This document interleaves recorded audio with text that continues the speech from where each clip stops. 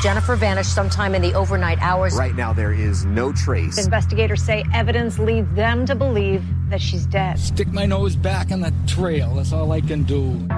This is Already Gone. Already Gone. Already Gone. This is, by far, the strangest case I've covered on the podcast. There is cruelty, deceit, and obsession. There is no shortage of foul language, and, as with each episode, there is love and loss. I originally heard about this case from my researcher, Haley. She sent over her work, and I read it 3 times wondering how I was going to translate this madness into an episode. So I watched a TV show about the case, which is something I don't usually do, but the show didn't help clarify how I was going to tell the story. So I went and got the book from the library, and I read the book while muttering, "What the fuck?" many, many times as I sifted through the chapters. This is a strange story, and it's a wild ride. For the sake of Cari Farver, I hope I can do it justice. To understand how the madness began, we start with a man, a guy named Dave Krupa. He unwittingly became the focus of a stalker, a woman so damaged that she lived to destroy, even taking down those closest to her. So come with me to the summer of 2012, when 34-year-old Dave Krupa, recently separated from his partner, decides to put himself out there and start dating again.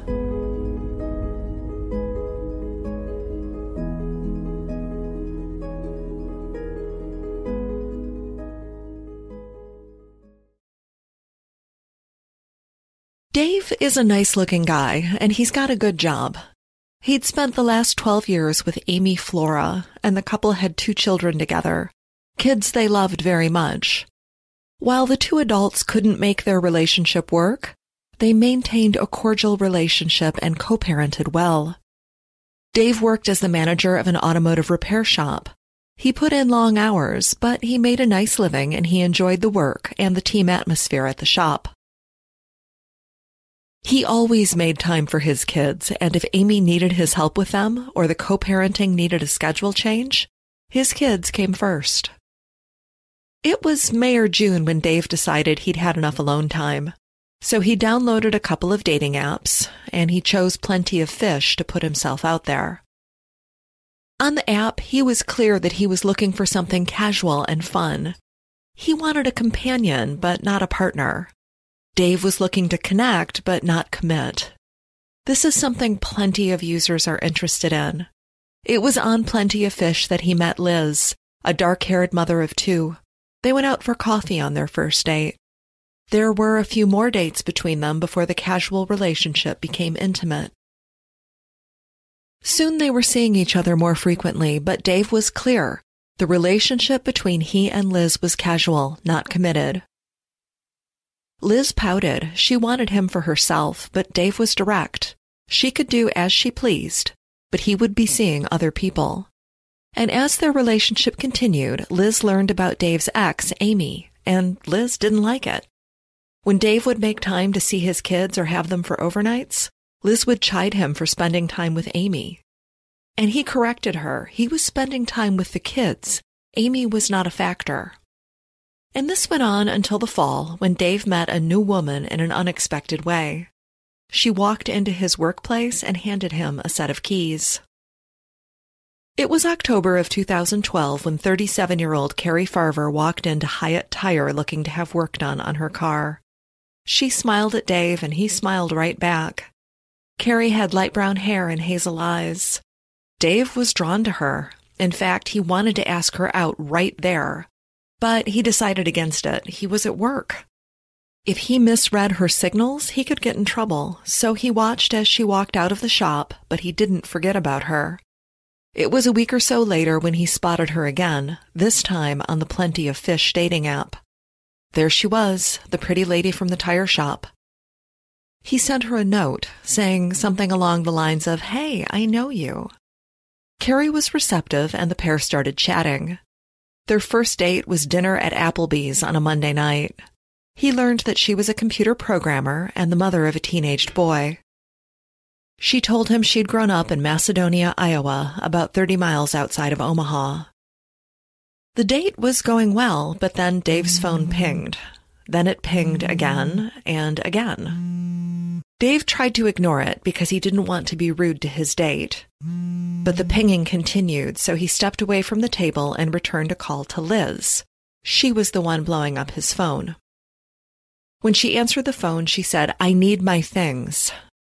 And Dave said, "Look, it's not a good time." Liz responded she needed her things right now. Now, over the last few months of dating, Liz had left some clothing and cookware at Dave's place, and apparently if she didn't get it back right then, at 8 o'clock on Monday night, her life would spiral into crisis. Dave told her she had to wait until tomorrow and ended the call. He returned to the table and his date with Cari. Things were going well. He invited her back to his place to hang out, and she agreed.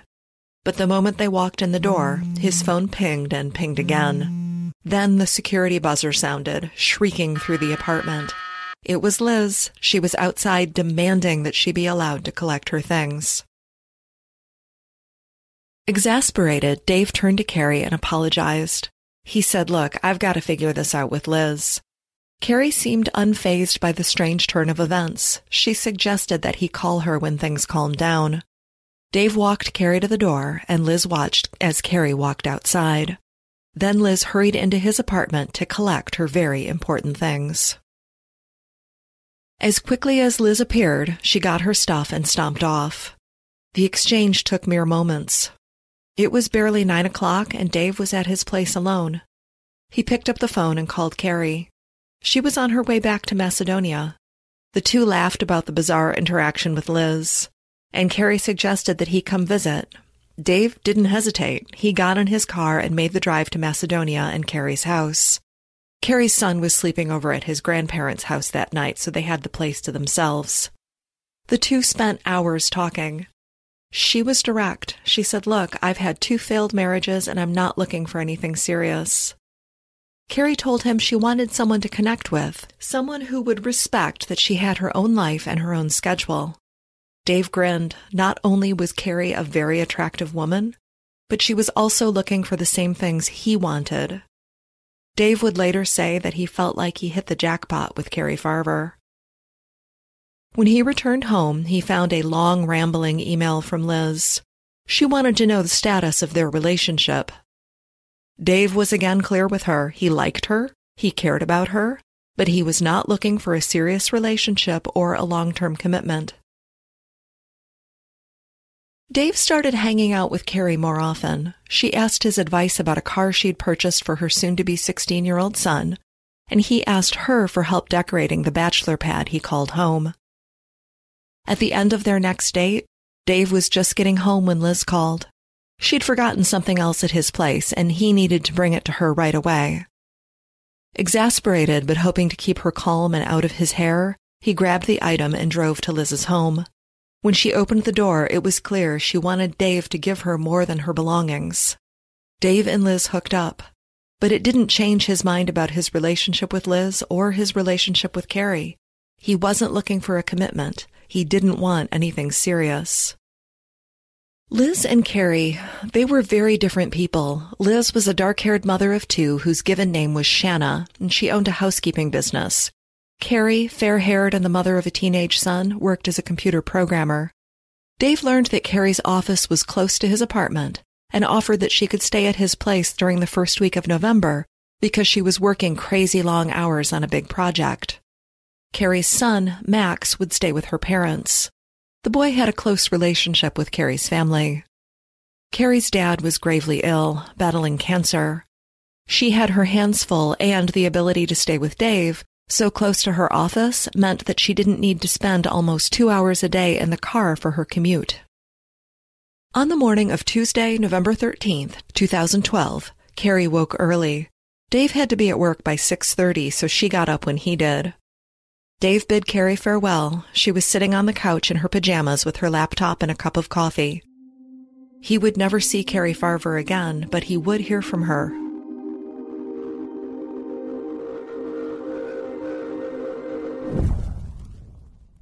Cari did not make it into the office on November 13th. Her coworkers, who knew Cari as dedicated, hardworking, and dependable, were surprised. They called her cell phone and left several messages that went unanswered. Cari was online that morning, or at least her devices were. According to the book A Tangled Web by Leslie Rule, at 9:45 a.m., Cari logged into Facebook and unfriended Dave Krupa. It was just after 10 a.m. that she texted Dave, "Hey, should we move in together?" Dave was surprised by the text. He thought they were both on the same page about a fun, casual relationship. He responded to her text with one word, "No." Seconds later, Cari responded, "Fine, fuck you. I'm seeing somebody else. I hate you. Don't contact me again." Dave stared at his phone in shock. Where was this coming from? But his workplace was busy and his mind went to the task at hand. He tried not to think about Cari or her bizarre change of heart until the end of the day. He dreaded going back to his apartment and facing her. He did not want a fight. When he arrived home, Cari's car was gone and there was no sign of her in the apartment. It was like she'd never been there at all. He sank onto the sofa with a sigh. Dave Krupa decided that Cari showing her true colors and leaving like she did was a favor to him. Dave was a lucky guy. But Dave Krupa wasn't the only one to receive a text from Cari that day. Her mother, Nancy, also got a text which said that Cari was taking a new job. Nancy was surprised by this. As far as she knew, Cari liked her job and wasn't looking for a new one. Nancy tried to call Cari several times, but her daughter never picked up. When Cari missed a family wedding that weekend, her mother called the sheriff's department to file a missing persons report. And listeners, while Nancy hadn't heard from Cari, Dave Krupa had. Cari was texting him about Liz, calling her his whore. It didn't take long for Liz to call Dave complaining that she'd been receiving texts from his girlfriend. Ex-girlfriend, said Dave. Cari Farver. Vulgar, harassing texts. Cari also texted her resignation into her workplace. By November 19th, both Cari and her car, a Ford Explorer, were missing and being searched for by law enforcement. Eventually, police talked to Dave Krupa, and he told them about the harassing texts and the bizarre breakup. One of the deputies texted Cari's phone advising her that she was listed as a missing person and needed to check in with law enforcement. Cari texted him back saying she didn't care, she wasn't missing. She'd even gone to her house a few times to get her things. Cari continued that she was leaving the state and the police should leave Dave Krupa out of it. The deputy responded that she would remain in the police database until they verified that she was safe and well. Meanwhile, police also talked to Liz Golyar. When they learned that Cari and Liz were dating the same man, they wanted to check on her story. Liz was happy to talk to the police. She showed them the garage of her home, which had recently been vandalized. She said it was likely Cari Farver who did this and that Cari stole Liz's checkbook and wrote a check for $5,000. While police and Cari's family are searching for her, Cari was staking out Dave Krupa.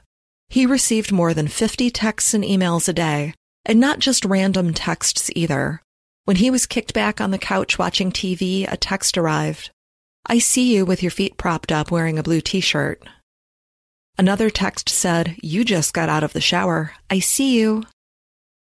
At work, he was plagued by hang-up calls on the business line. Not just Dave, though. Liz was on the receiving end of many nasty texts and emails. Then he had to worry about his ex and their children when Amy received a barrage of messages telling her, "Leave Dave alone," and calling her derogatory names. Dave continued to see Liz, the two taking refuge in the storm of texts and emails. One night, Liz and Dave were at his house watching a movie. Their phones pinged simultaneously, his in his pocket and hers in her purse on the table. It was Cari with another unpleasant, threatening message. On November 21st, 2012, Cari updated her Facebook status to say that she was moving to Kansas for a job. There was no mention made of her son or her parents. In December of 2012, two notable things happened. Cari emailed Dave to tell him that she was pregnant with his child. Listeners, this came as a surprise to Dave, who'd had a vasectomy years earlier. On December 7th, Cari's father lost his battle with cancer. It wasn't long after he passed that Nancy's mother had a vivid dream. She saw Cari's father, her former husband, and he was in good health. He said to her, "Nancy, she's with me." The dream was so clear and strong that it woke Nancy up. Days later, Nancy received another text from Cari. "I'm sorry I missed the funeral." Nancy asked Cari to call her, saying she wanted to hear her voice, but Cari declined. It was a few days after that when another post appeared on Cari's Facebook feed, a photo of a hand wearing an engagement ring. The caption, "Dave and I got engaged." Nancy stared at the picture, and she knew one thing for certain. That squat hand with short fingers did not belong to her daughter. The holidays passed without incident, and on January 8th, 2013, Dave Krupa was driving through the parking lot of his apartment complex. That's when he saw a familiar vehicle, a Ford Explorer sitting beneath a mound of snow. He slowed his car to get a better look. It was Cari's car. Had she rented a unit in his complex? He phoned the police, and they sent a tow truck and an evidence technician to examine the vehicle. Once again, police wanted to talk to Dave and Liz about the missing woman. Both of them pulled out their phones to show hundreds of harassing texts and emails that were allegedly from Cari Farver. And listeners, one of the interesting things about this case is that it took place in both Nebraska, where Dave lived, and Iowa, where Cari lived. Iowa law enforcement was concerned about a missing woman who'd left her teenage son behind. Nebraska law enforcement was pursuing a vicious stalker who harassed people by text, email, and phone. Once technicians went over Cari's car, which was completely empty, they found only one piece of evidence, a single fingerprint. The car was released to Cari's mom, Nancy, who wanted to give the car to Cari's now 16-year-old son, Max. When Nancy looked at the car, she was surprised at how clean it was, and she wrote off the very tidy appearance to the work of evidence technicians. You see, while Cari kept a clean house, her car tended to be a bit messy, but the Explorer was spotless when returned to Cari's family. On January 28th, another lengthy text from Cari arrived on Dave's phone. "You tell Liz to stay away from you, or I will come after her again. I don't want to find out you two had sex. If I find out anyone else is around, I will go after them also. I'm mainly after Liz. She ruined everything." It was in April, when Cari had been missing about 5 months, that her mother, Nancy, got the call she'd been waiting for. A man phoned identifying himself as Dave Krupa. He said that Cari was at a homeless shelter in Omaha, Nebraska. Nancy's heart soared. She didn't trust herself to make the long drive into the city, so she phoned her brother and the police. They arrived at the shelter and met the detectives out front. The detectives said they would go in first, and they wanted Nancy to wait outside. The detectives, armed with photos of Cari, went in, while Nancy paced on the sidewalk. They emerged a few minutes later without Cari Farver. There was no one at the shelter that matched her description, and there hadn't been anyone staying there previously who matched her description. The call from Dave Krupa was a dead end. Police approached Dave about the phone call. He reacted with surprise. He hadn't called Nancy and didn't know anything about Cari's location. Later that day, Nancy logged into Facebook and found a message from her daughter's account. "Mom, come get me at Sienna House in Omaha. I asked Dave to call you, but I'm not sure he will. Mom, I need you." It was all an elaborate ruse, and a cruel one at that. Nancy and her grandson were both missing Cari fiercely, and they didn't understand what was going on or why. And listeners, we're going to take a short break, and we'll be right back. Dave Krupa's home and workplace were often the site of vandalism. One morning, he arrived at work to find that someone used neon orange spray paint to write "Dave Beats Women" on the front of the building. Thankfully, the paint was still damp, and he and some coworkers were able to scrub it away, or the incident could have cost him his job. Despite all of the harassment and nonsense from Cari, there were still dozens of texts and emails each day. "Ugly fat whore. Dave was still dating. He was still seeing Liz and still looking for women on Plenty of Fish. In May, he met a new woman, Jessica. After a few dates, they became Facebook friends. On May 10th, Jessica received a message on Facebook from Cari Farver. "So, you must be Dave's new whore. He has herpes. Watch out for him." Jessica immediately asked Dave about Cari and about the herpes. Dave told her the truth about Cari and that he didn't have herpes. Jessica was reassured, but the nasty messages kept coming. "I will kill you and your fucking kids. I will cut your throat while you sleep." The next morning came another message. "I know where you live, and I will come for you and your son." Jessica reported the harassment to police, which led to another message. "You dumb, stupid whore. I can find whoever I want. If you don't stop talking to Dave, I will kill you. Stay away from Dave, stupid whore." The next day, there was another message. No profanity this time, just Jessica's home address and apartment number. Not surprisingly, Jessica was done. She texted Dave that he was a nice guy, but she didn't need this in her life. Dave, who had purchased a handgun for his own protection, understood where she was coming from.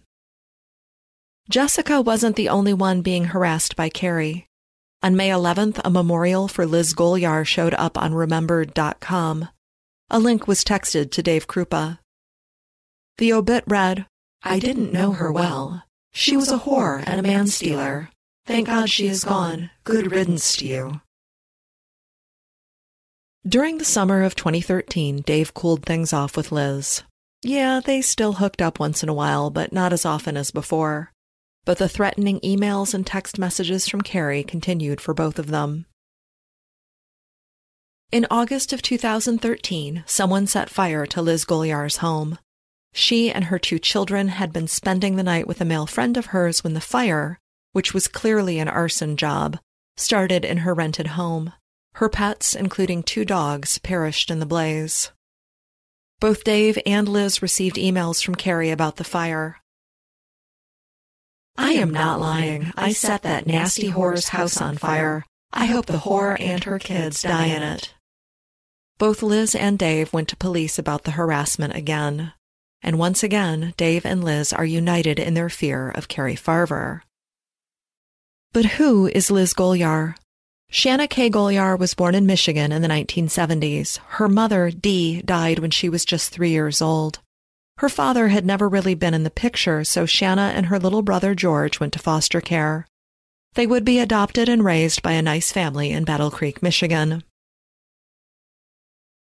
When Shanna was 20, she married Arthur Droon, but the marriage didn't last. When she was back on the market, she started dating Raymond Strahan. Ray's mother and stepmother warned him about Shanna. They didn't like her, but he was smitten with the petite, dark-haired girl. Shanna, for her part, was very jealous, and she didn't like when Ray talked to his female coworkers. Before long, Shanna became pregnant with his child. Knowing his mother and stepmother did not approve, he said, "Shanna, please wait. Let's wait to tell my family about the pregnancy." But Shanna told his mother the first chance she got.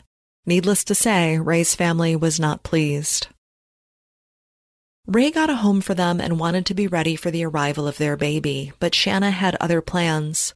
When she was 8 months pregnant, she moved into the home of a guy named Neil Munson. Ray was upset, but Shanna blew him off, saying that she and Neil were just friends. It was a roommate situation. Cody Nathaniel Golyar was born August 25, 1998. Ray was instantly taken with his son, but also heartbroken because Shanna had lied. Neil wasn't her roommate. He was her boyfriend. Neil also had a baby at home, a son a few months older than Cody. And Neil came from a large family. He liked kids. His mother, like Ray's mother and stepmother, didn't like Shanna, and she was very vocal about her displeasure with Neil's situation. Cody was a colicky baby. He cried often and was hard to calm and soothe.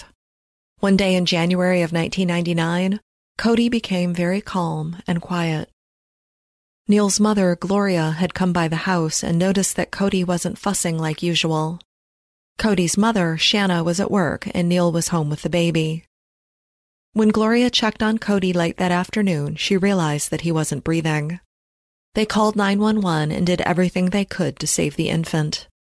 Neil was crushed by what happened. He was sure he hadn't done anything unusual with the baby. He'd fed him and played with him. The baby had just been quiet all day. Neil told his mother that Shanna had called him at work the night before saying, "I dropped the baby, you need to come home." Neil came home as she requested, but Cody seemed okay, just quiet. Since Neil had been alone with Cody all day, police took him into custody, and Neil admitted that he'd bounced the baby on his knee and held him up in the air to play with him. These actions were deemed close enough to the shaken baby diagnosis handed down by the coroner. Someone had harmed Cody Golyar, and Neil admitted that, yeah, it could have been him, so Neil was charged in Cody's death. The day after the death of baby Cody, a friend of Shanna's ran into her at Walmart, and Shanna was all smiles. Apparently, a couple was treating her to a new wardrobe. At Cody's funeral, Shanna showed off pictures of Neil's infant son while her own child lay nearby in a casket. After the funeral, she briefly reunited with Ray, resuming their physical relationship, but it didn't last. While Neil would go to prison for Cody's death, Ray always suspected that Shanna was responsible for what became of their small son. Neil would spend 8.5 years in prison for the death of Cody Golyar. Meanwhile, Shanna Liz Golyar was never even a suspect in the death of her child. As events unfold in Iowa and Nebraska, it's fair to say that Neil's conviction deserves a second look. In the February of 2015, Dave Krupa moved out of his apartment, and he moved into a new place in Omaha. This put him much closer to Amy and his children. It was also in the spring of 2015 that law enforcement really looked at Cari's disappearance. This time, 2 detectives tackled the case. One detective investigated the case from the position of Cari is alive and she's harassing people. The other detective looked at the case as though Cari, who hadn't been seen in 2 years, was deceased. The 2 detectives kept coming up against the same name, Shanna Liz Golyar. In fact, the first time Shanna, aka Liz, came up was the day that Cari went missing. Cari sent a text message to her work. "I'm taking a job in Kansas. I'm sending someone out to you to fill my position. Her name is Shanna Golyar." Listeners, the idea that Cari would recommend Liz, who worked as a housekeeper, for the programming job that Cari held was ridiculous. Liz even showed up at Cari's workplace expecting to be hired for the job, but she was not offered a position. One piece of evidence that police had was downloads of Liz and Dave's phones. This download is where police put the phones in airplane mode. They connect it to software and they download everything on the phone so it can be forensically examined. Not surprisingly, Liz's phone was a treasure trove of information. She'd called Cari Farver's home after Cari went missing. She'd taken pictures of Cari's car after Cari and her car went missing. Knowing that Cari's car was recovered and thoroughly examined, detectives asked that the evidence be looked at once again. The fingerprint, the one lonely print they found in Cari's very clean car, it belonged to Liz Golyar. While that one fingerprint was not enough for an arrest in the case, it certainly piqued the interest of investigators. In November of 2015, Dave and Liz had plans to spend Thanksgiving together, but the Omaha area was struck by a blizzard which made travel treacherous. Before Dave could meet up with Liz, he received a call from his former partner, Amy. Amy was now the mother of a toddler in addition to their 2 kids, and like any good dad, Dave wanted his kids to have a good relationship with their younger sibling. Amy called him that Thanksgiving day and she was upset. Her toddler was sick, very sick. But with the terrible weather, she was afraid to drive him to the hospital. Could Dave help? Of course, Dave did not hesitate to step up and do the right thing by Amy and the baby. The toddler had a respiratory infection and a fever of 103. It looked pretty serious. Dave messaged Liz with his regrets and hurried over to Amy's place. Liz was furious with him for canceling, and Dave was angry with Liz for not understanding the importance of helping out when needed.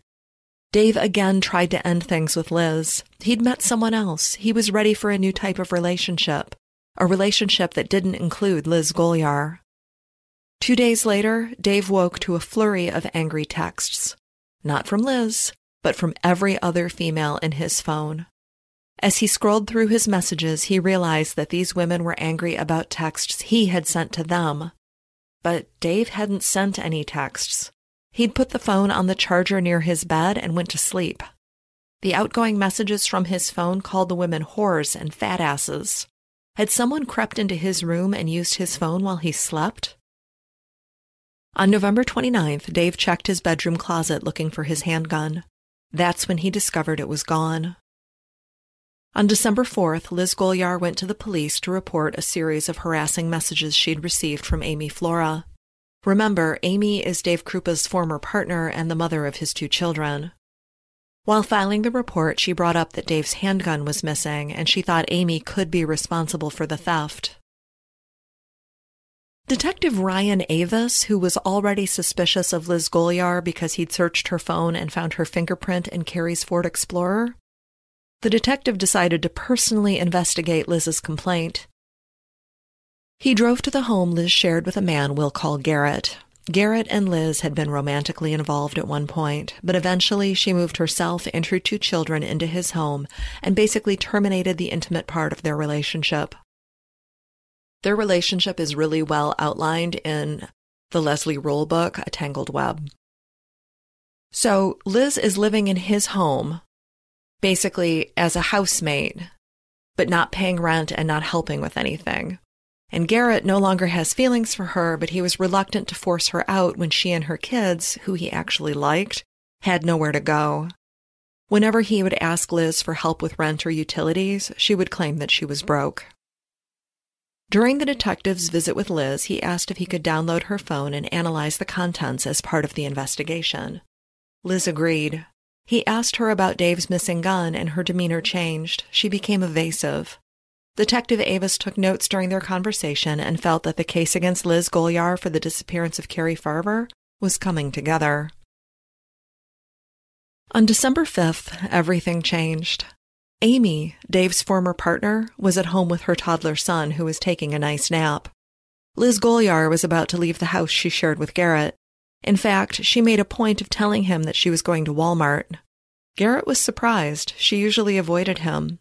He responded okay to her announcement, and she departed. At 6:41 p.m., a 911 call came in. It was a woman. She cried out that she'd been shot in the leg. She was at Big Lake Park when a strange woman approached and shot at her.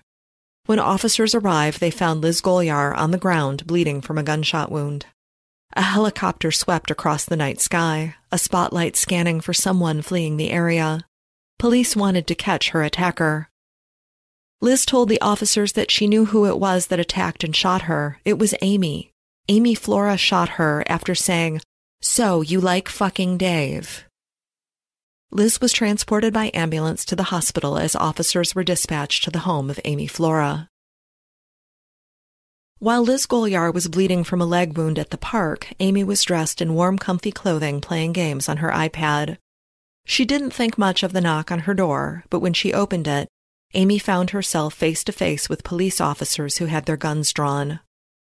They told her that Shanna Golyar had been shot and claimed Amy was the one who did it. Amy gaped at them. She'd been home with her son all afternoon. She didn't like guns, and it took her a moment to figure out who Shanna Golyar was. Then she realized this was the woman she knew as Liz. Officers asked if they could come in and search the home. Amy agreed, but they found nothing of interest. Amy Flora hadn't shot at anyone. An officer checked her car, which was parked out front. The hood was cold. She hadn't driven anywhere recently. As Liz lay in a hospital bed, the wound to her thigh was a through-and-through, thankfully missing both bone and serious arteries. She was interviewed by Council Bluffs detective Coleman. He told her that Amy had been ruled out as the shooter, and Liz responded, "Are you sure? It sounded like her." Once the questioning was over, Liz placed a call to Garrett. She'd been shot. He needed to come to the hospital. "Shot?" he asked. "How did she get shot at Walmart?" Liz was annoyed, and she explained that she'd been at the park when Amy attacked her. He needed to come up and see her right away. Garrett didn't want to leave Liz's kids unattended, so he found someone to watch them and went to the hospital. When he arrived at her room, he asked if this had something to do with the Dave and Cari thing, and Liz started to cry. He asked her why she was at the park alone at night, and she said the pain medicine was making her groggy.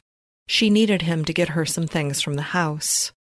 When Garrett searched her room for the items she had requested, he found a laptop under her bed. The same laptop he'd lost in a burglary 2 years earlier. When he confronted her about it, she said she'd bought the laptop at a pawn shop. Crazy coincidence that it was his laptop, right? While Liz was recovering from her gunshot wound, investigator Anthony Cava was going through the download of Liz's phone. And what he found stopped him cold. He noted that Liz had registered a large number of email accounts, including 31 from Google, 9 from Yahoo, and 5 from Microsoft, all of which had a variation of Cari Farver's name. It was found that all messages sent by Cari after her disappearance, as well as all messages sent by Amy, were linked to Liz through IP addresses and device usage. Every single email sent by Cari Farver over the last few years originated on accounts held by Liz Golyar. Cava found other interesting things in her phone, including an app that allowed her to schedule texts to arrive later. So Liz could be sitting next to Dave Krupa, and suddenly each of them would get a text supposedly from Cari Farver. By Cava's calculations, Liz spent 40 to 50 hours a week sending or scheduling texts and emails through her various devices, apps, and accounts. On December 18th, they brought Liz into the station and confided in her that they believe Amy was responsible for the shooting. They just needed more evidence to prove it. Within days, Liz was forwarding them emails from Amy, where Amy confessed to shooting Liz. Amy also confessed to setting fire to Liz's home and to the murder of Cari Farver. These emails that were allegedly written by Amy Flora were filled with spelling and grammatical errors. One email read, quote, "I attacked her with a knife. I stabbed her 3 to 4 times in chest and stomach area. I took her out and burned her." This stabbing supposedly happened in Cari's car, the Ford Explorer that had been searched previously. So police went back to Cari's family and requested access to the car. Remember, Cari's son Max has been driving this car for the last year. This time, investigators dismantled the car. They stripped the seats down and found that the passenger seat was covered with a dark red substance that testing revealed to be blood. One of the emails allegedly sent by Amy described a distinctive tattoo on Cari's thigh. Information about the tattoo was never made public. Another email talked about wrapping Cari's body in a tarp. Police asked Cari's family for access to the storage unit where they'd moved her belongings. Meanwhile, they pulled a search warrant for Liz's home. In Liz's possession, they found a video camera that matched the camera Cari owned. Also, among Liz's belongings were items bought with Cari's stolen debit and credit cards. It would take months to painstakingly build a case around Shanna Liz Golyar. She was arrested in December of 2016, more than 4 years after Cari Farver vanished. Liz was charged with first-degree murder and second-degree arson. Liz would not be charged for the shooting incident or for filing a false police report. Her accusations against Amy Flora went unpunished. She opted for a bench trial and, according to ABC News, her attorney wanted to rush to trial, hoping to try Liz before Cari's body was recovered. In February of 2017, Dave Krupa, who moved back in with Amy Flora and their children while this madness continued to unfold, he found a tablet that Liz once had access to. He turned the tablet over to Anthony Cava. Cava was the tech investigator who discovered all the accounts and apps on Liz's phone that she'd used to terrorize herself and Dave Krupa for years. When Cava looked at the tablet, he didn't find anything interesting. But on its SD card, he found thousands of images, including photos of what appeared to be Cari Farver's body, particularly close-up shots of her tattoos. In May of 2017, Liz Golyar went on trial. The prosecutor knew she had an uphill battle because the case was so layered, so bizarre and unsettling, Plus, they didn't have the body of Cari Farver, but they wanted Liz Golyar convicted of her murder. The defense correctly pointed out that the case was circumstantial. There was no body, no murder weapon, nothing connecting Liz Golyar to Cari's murder. However, the defense did not present any evidence, and Liz did not take the stand in her defense. On May 24th, Shanna Liz Golyar was found guilty of both charges, and in August she was sentenced to life for first-degree murder and 18 to 20 years for arson to be served concurrently. Liz appealed the sentence, and in 2018, the Nebraska Supreme Court upheld her conviction. Liz is currently imprisoned in the Nebraska Correctional Center for Women in York, Nebraska. Her next parole hearing is November 2027. As of this writing, the body of Cari Farver has yet to be recovered. If you're interested in learning more about this case, I highly recommend you read Leslie Rule's book, A Tangled Web. There is so much information packed in there, and it was a great read. I'm Nina Innsted, the writer, producer, and voice behind the Already Gone podcast. I appreciate you listening, and please, be safe.